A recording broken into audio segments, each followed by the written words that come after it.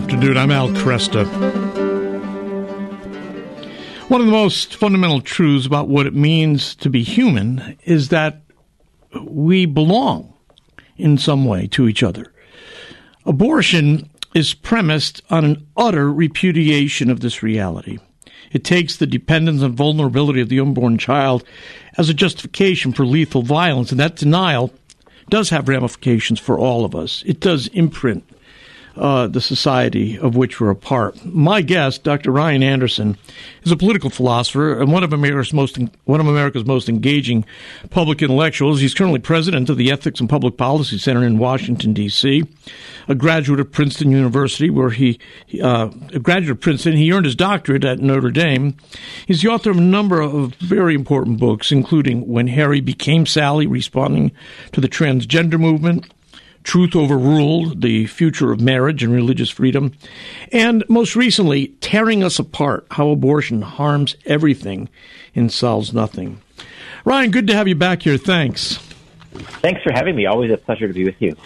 Let's go to the shape of the abortion argument. It's been, over almost 50 years since Roe v. Wade. We have now the Dobbs decision. It's changed the landscape. We've removed that major obstacle that was in the road. It's been broken up now into 50 different obstacles. We've got to each state. Do you think the abortion argument, the argument in favor of abortion, has changed over the last 50 years? Unfortunately, yes, and it's changed for the worse. At first, the argument for abortion was this is a tragic necessity. Eventually under the Clinton administration, it was safe, legal, and rare. Mm-hmm. And at one point, you had people willing to acknowledge that, abortion's a bad thing, but sometimes it's a necessary thing. Now you see people saying abortion is a positive good. Right? You see the campaigns to, so-called shout your abortion. Yeah.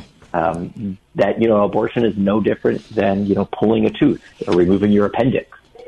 And that, I think, has really changed for the worse, because it's even those who are pro-choice are denying that there's any moral complexity. Yeah. I think it's an easy answer, and they come down on the wrong side of the question. And so what Alexandra and I try to do in our book is actually show, a variety of ways in which abortion causes both moral harm, physical harm, societal harm, et cetera, things that, the contemporary pro-abortion arguments tend to either downplay or explicitly deny. Yeah.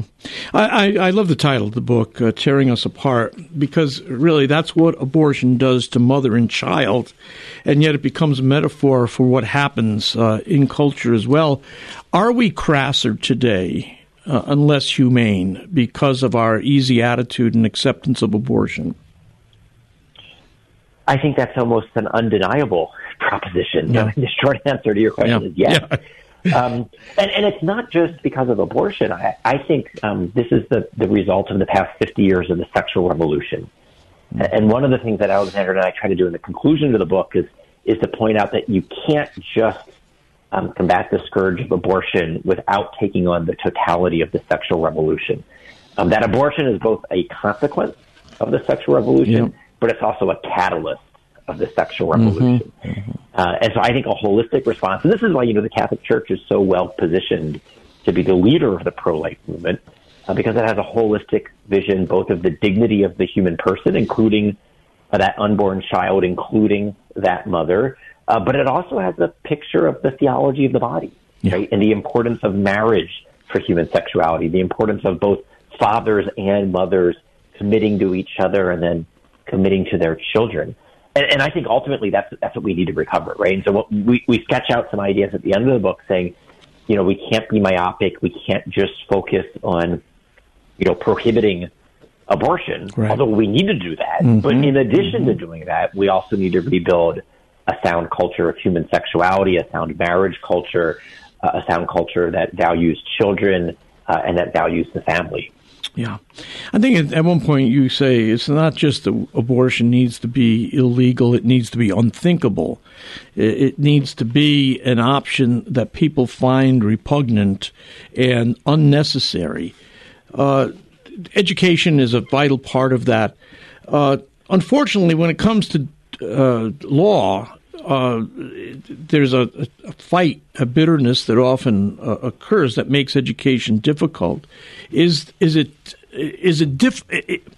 How difficult is it for us to push for laws prohibiting abortion or restricting or limiting abortion, and also do the work of persuasion?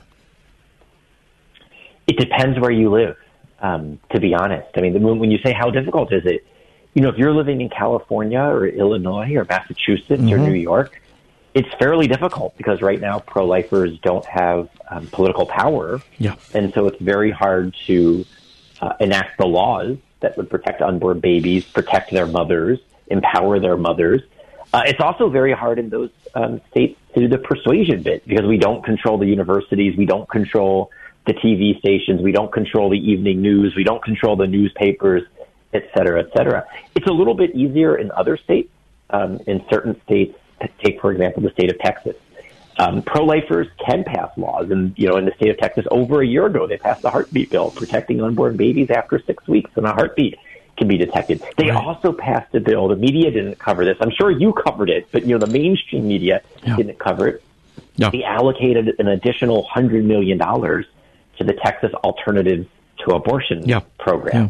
Right? And then if you think about, some of the newspapers in Texas, some of the evening news stations, pro-lifers have a voice there. And so, they could talk about doing both of these things, loving both the baby and the mother. And so, depending what state our listeners are in right now, that's going to determine how easy or how hard it is. Yeah. The last thing I'll add on this question is, I don't care how hard it is or how easy it is, we have to do it. Yeah. Right? And we have to find creative, innovative ways to do it, even in the deepest blue of blue state. And we can't take it for granted in red states. Right? It's important that pro-lifers have a seat at the table and that they be driving the agenda, not just taken for granted. I noticed one reason I focus on this because I've noticed in conversations, oftentimes with younger Catholics, that there's an idea that somehow there's something not quite right about passing a law when, in fact, we haven't persuaded the culture. They don't seem to understand that the law itself has a pedagogical function in that it teaches. So the prohibition of abortion will imply that there's something morally wrong with abortion. Isn't that right? That's exactly right. It's one of the things that we point out in the book is that you think about the aftermath of Roe v. Wade, it taught a generation of young people that abortion isn't only good, it's a constitutional right. Right.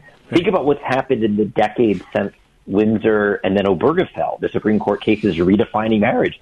It's taught a generation, especially of young people, that marriage is a genderless institution. It's the union of any two adults, regardless of sexual complementarity. The law is persuasive. The law is a teacher. As you said, it's a pedagogical function of law. And so we as pro-lifers should not be afraid of using the authority of law to teach moral truths. Right. Simultaneously, we ourselves as pro-lifers shouldn't be afraid of teaching moral truths. I mean, part of the impetus for writing the book was, this time last year, we thought Supreme Court's going to overturn Roe. We need to equip pro-lifers to be ready to have those conversations, right? And so the purpose of the book is really to be a one-stop shop where, any pro-lifer can read all of the best arguments compiled in one place, so that they can bear witness to the truth with their friends, their neighbors, their family members, whoever doesn't currently believe the truth about life could believe it as a result of the conversations that you have with them. Yeah. In fact, let me point out that the book is organized in such a way that it does take on all these questions very clearly. Abortion harms the unborn child is Chapter 1. Abortion harms women in the family. Abortion harms equality and choice. Abortion harms medicine. So it's all laid out very clearly and organized wonderfully in the book, and it's also got just a lucid and even delightful style in many passages. You're engaged in conversations at very high levels with major pro-life organizations, I'm sure. Are you encouraged by what you're seeing on the front lines of the pro-life battle? Are people really focused on victory here? Do they have a realistic sense of what can be accomplished? I think so. I mean, especially if you look at the people on the front line leading some of the nation's pro-life groups, including the Catholic bishops. I mean, just earlier this week, I guess it would have had to have been yesterday, since today's only Tuesday. Catholic bishops, it was Archbishop Laurie of Baltimore, it was Cardinal Dolan of New York, Archbishop Cordileone of San Francisco, and then Archbishop Coakley. They put out a really good statement calling on Congress, and they had, specific measures to put into place.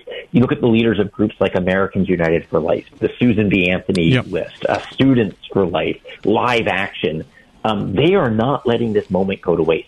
They were prepared for the Supreme Court to overturn Roe, and they're getting to work both legislatively at the state level and at the federal level, culturally, socially, communicating truths, educating, having conferences for students. And then, think about all the pregnancy resource centers. Think about CareNet. Think about the different networks of pregnancy resource centers. Even in the wake of, fire bombings and other acts of vandalism and destruction, they're not cowering, right? They're doubling down on their mission to serve women in need. So I do think the pro-life movement is rising to the occasion. That said, there's always more to be done. Sure. And there's a role for every one of our listeners right now. Each and every one of us can do a little bit more. And we should find out, what we can be doing, how we can be doing it. Yeah. We shouldn't rest content that any of us are doing enough. My guest is Ryan Anderson, taking a look at the work he's done with Alexandra DeSanctis in a book called Tearing Us Apart: How Abortion Harms Everything and Solves Nothing.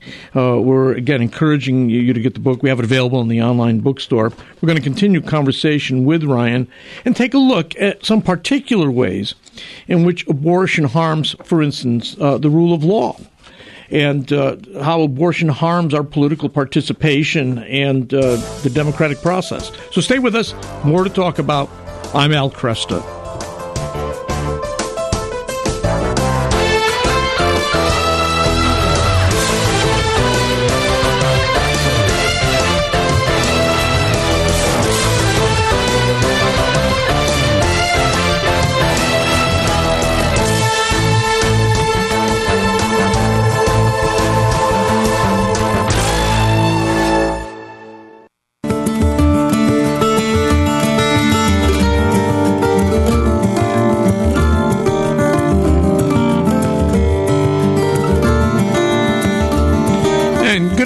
I'm Al Kresta. With me, Dr. Ryan Anderson. He is co-author, along with Alexandra DeSanctis, of the book Tearing Us Apart: How Abortion Harms Everything and Solves Nothing. Again, as I said earlier, this is wonderfully organized, so you can take a look at the various arguments here. Abortion harms the rule of law. Abortion harms medicine. Abortion harms equality and choice. I want to look at how abortion harms politics and the democratic process, Ryan. Right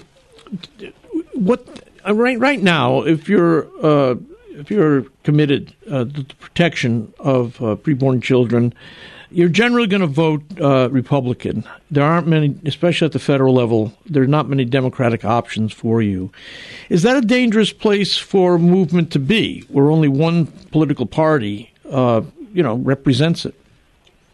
Without a doubt. All of us would be much better off if neither of the two major political parties in the United States were committed to a fundamental injustice. Yeah. Right? And that's what we have right now. We have a political reality where one of our political parties is committed to an injustice, to a human rights violation, and that allows the other political party to sometimes take us for granted, right? Sometimes just to pay lip service to us. I mean, I know I've now worked for a decade in Washington, D.C., that there are Republicans who campaign at home saying that they're pro-life and they'll get to D.C. and they'll fight for the babies. And then as soon as they get to D.C., they say behind closed doors, I don't ever want to be forced to vote on it. It's a divisive issue. It's controversial. And then they focus on other things, right? Yeah.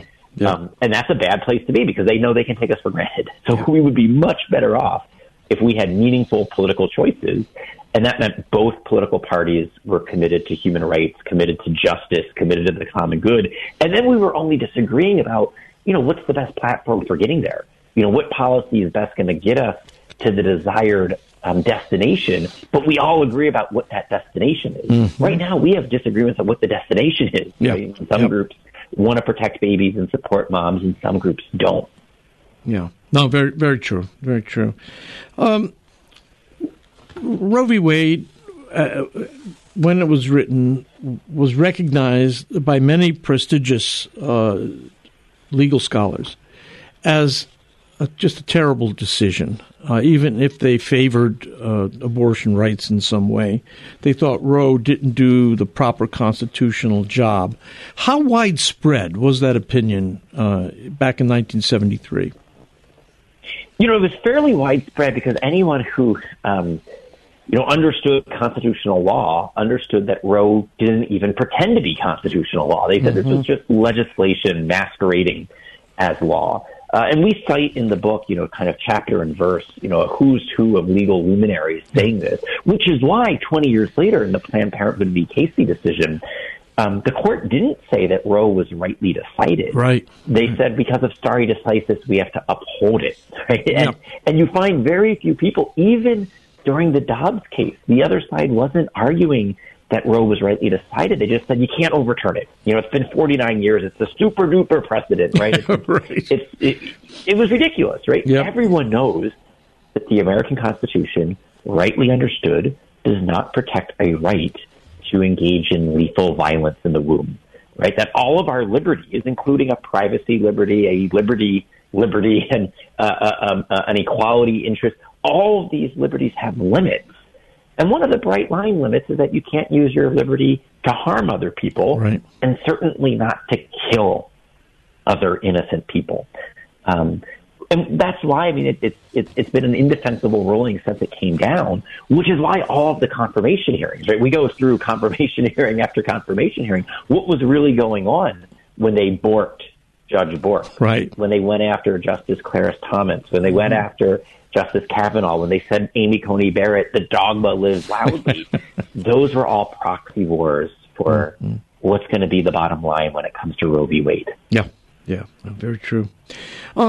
Is the argument from the autonomy of the woman as strongly argued today as it was back in 73?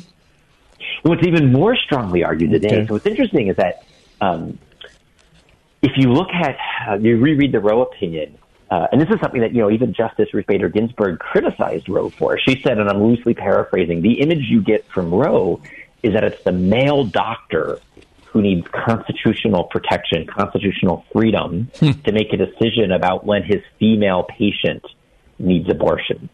Then it's been reconceptualized to say, no, it's part of women's equality that they need to be the one making this choice. And in order for women to be equal to men, they need to be able to engage in sex and in the marketplace on the same terms and conditions as men. And because men can be irresponsible and engage in sex without commitment and then walk away from those children to advance their career, women should be able to do the same thing. And so there's a certain logic to this, but it's a bad train of logic, right? The better response is to say, no, men shouldn't be allowed to be irresponsible. Men shouldn't be allowed to engage in sex without then taking responsibility for the consequences, right? The consequences to those women, the consequences to those children, which is why it's always amusing whenever you see a pro-choicer say something like, okay, well, if you pro-lifers really believe life begins at conception, I'm going to introduce a bill saying fathers have to start paying child support at conception. And then all the pro-lifers like, that's great, sign me up. Right? They don't get that we actually believe this. It's true. Right. That is funny.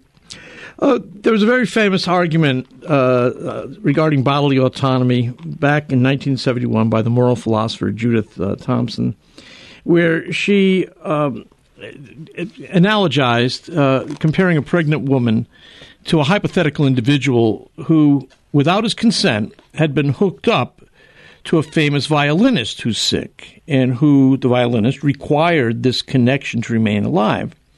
So you can imagine someone with kidney or liver failure who needs to be plugged into your body so that he can rely on your kidney or your liver for, say, 9 months until a transplant could be found. So in Thompson's analogy, she's saying, just as it would be morally acceptable for you to choose to detach from this needy, dependent violinist, even if you know he will die as a result, so too it would be acceptable for a pregnant woman to have the unborn child detached. You're not intending to necessarily kill. You're not acting directly to kill, but you're simply having to detach the person, and the foreseeable consequence is their death. But you didn't really intend it because you never intended them to be attached in the first place. Is that still used? Unfortunately, yes. I mean, a lot of people actually think that Judith Jarvis Thompson argument is the strongest argument for abortion. And here's why. They need to make an argument like that because they know that the arguments that say the unborn child is just a clump of cells fail disastrously, right? So they can't embrace the argument that denies the humanity of the unborn. Right. They also know the Peter Singer-style arguments that say, yes, it's a human being, but it's not a human person. Mm-hmm. Those also fail disastrously because they justify not just abortion, but infanticide. Right. And so for the really sophisticated pro-choicer, they're saying to themselves, well, we can't be science deniers, and we can't embrace an argument that results in infanticide. So what's the third alternative?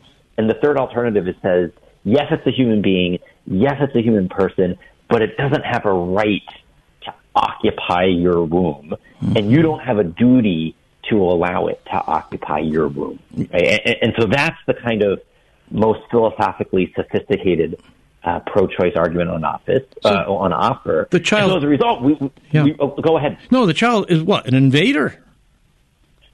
Unfortunately, that is how they would view this. Yeah. Yes. Wow.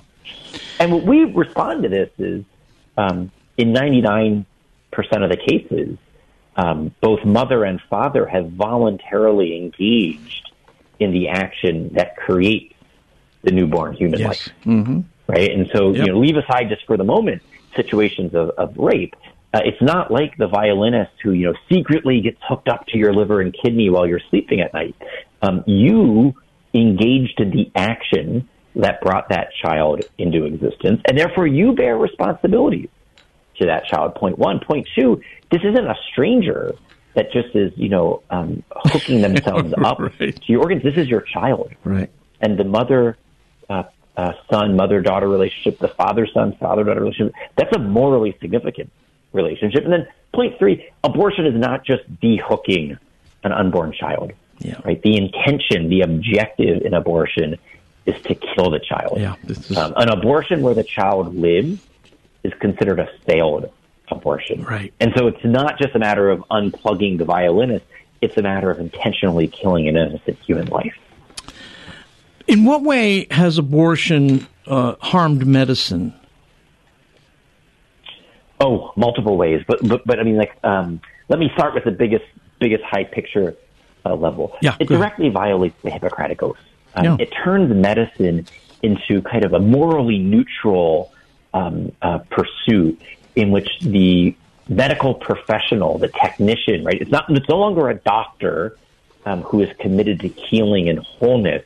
It's a service provider, and the service provider has certain tools and techniques, and they can use those tools and techniques in kind of morally neutral ways. Sometimes they'll be used for healing, sometimes they'll be used for killing, and the only thing that determines whether the unborn child is a patient or an intruder is whether the unborn child is wanted or not wanted. Yeah. Right? So it totally disconnects the underlying moral foundation of medicine, which is why you've then seen the push for abortion lead to things like embryo-destructive research, cloning, and embryo destruction, and then physician-assisted suicide. So chapter 4 of the book is when Alexandra and I, document all the harms to medicine. And we start with Hippocratic Oath. We start with how it's corrupted professional medical associations. We start with how it's undermined the very moral purpose of medicine. But then we go on to document how it then leads to additional harms. I'm just wondering, doctors who originally took the Hippocratic Oath, and I don't know what percentage of them still do, but why didn't the medical profession take a stand against abortion? I mean, the 19th century, they're the ones who pushed for prohibition of abortion and legal criminalization of abortion. What happened among the constituency of the American Medical Association? Well, so I would say you have, you think of the concept of regulatory capture in the political sense. You also have the subcommittee capture in the professional association sense. It's not that the majority of doctors have embraced abortion. In fact, they haven't. Yeah. In fact, it's something like 90-some% of OBGYNs refuse to perform abortion because they see that it actually conflicts with their vocation as a healer. But the people who are most likely to run to be the chair of the committee dealing with X, Y, and Z are the activists. It's something very similar with respect to gender identity medicine. It's not that the majority of endocrinologists or the majority of surgeons or the majority of psychologists and psychiatrists are in favor of this.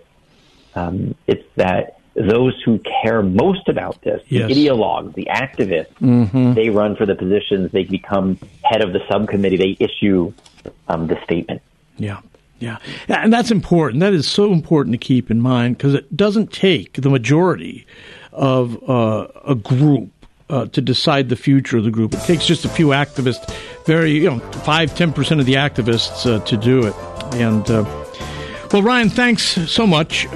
Great spending the time with you, and I greatly appreciate your work and hope we can talk again in the near future. Great, thank you. Dr. Ryan Anderson, along with Alexandra DeSanctis, wrote Tearing Us Apart, How Abortion Harms Everything and Solves Nothing.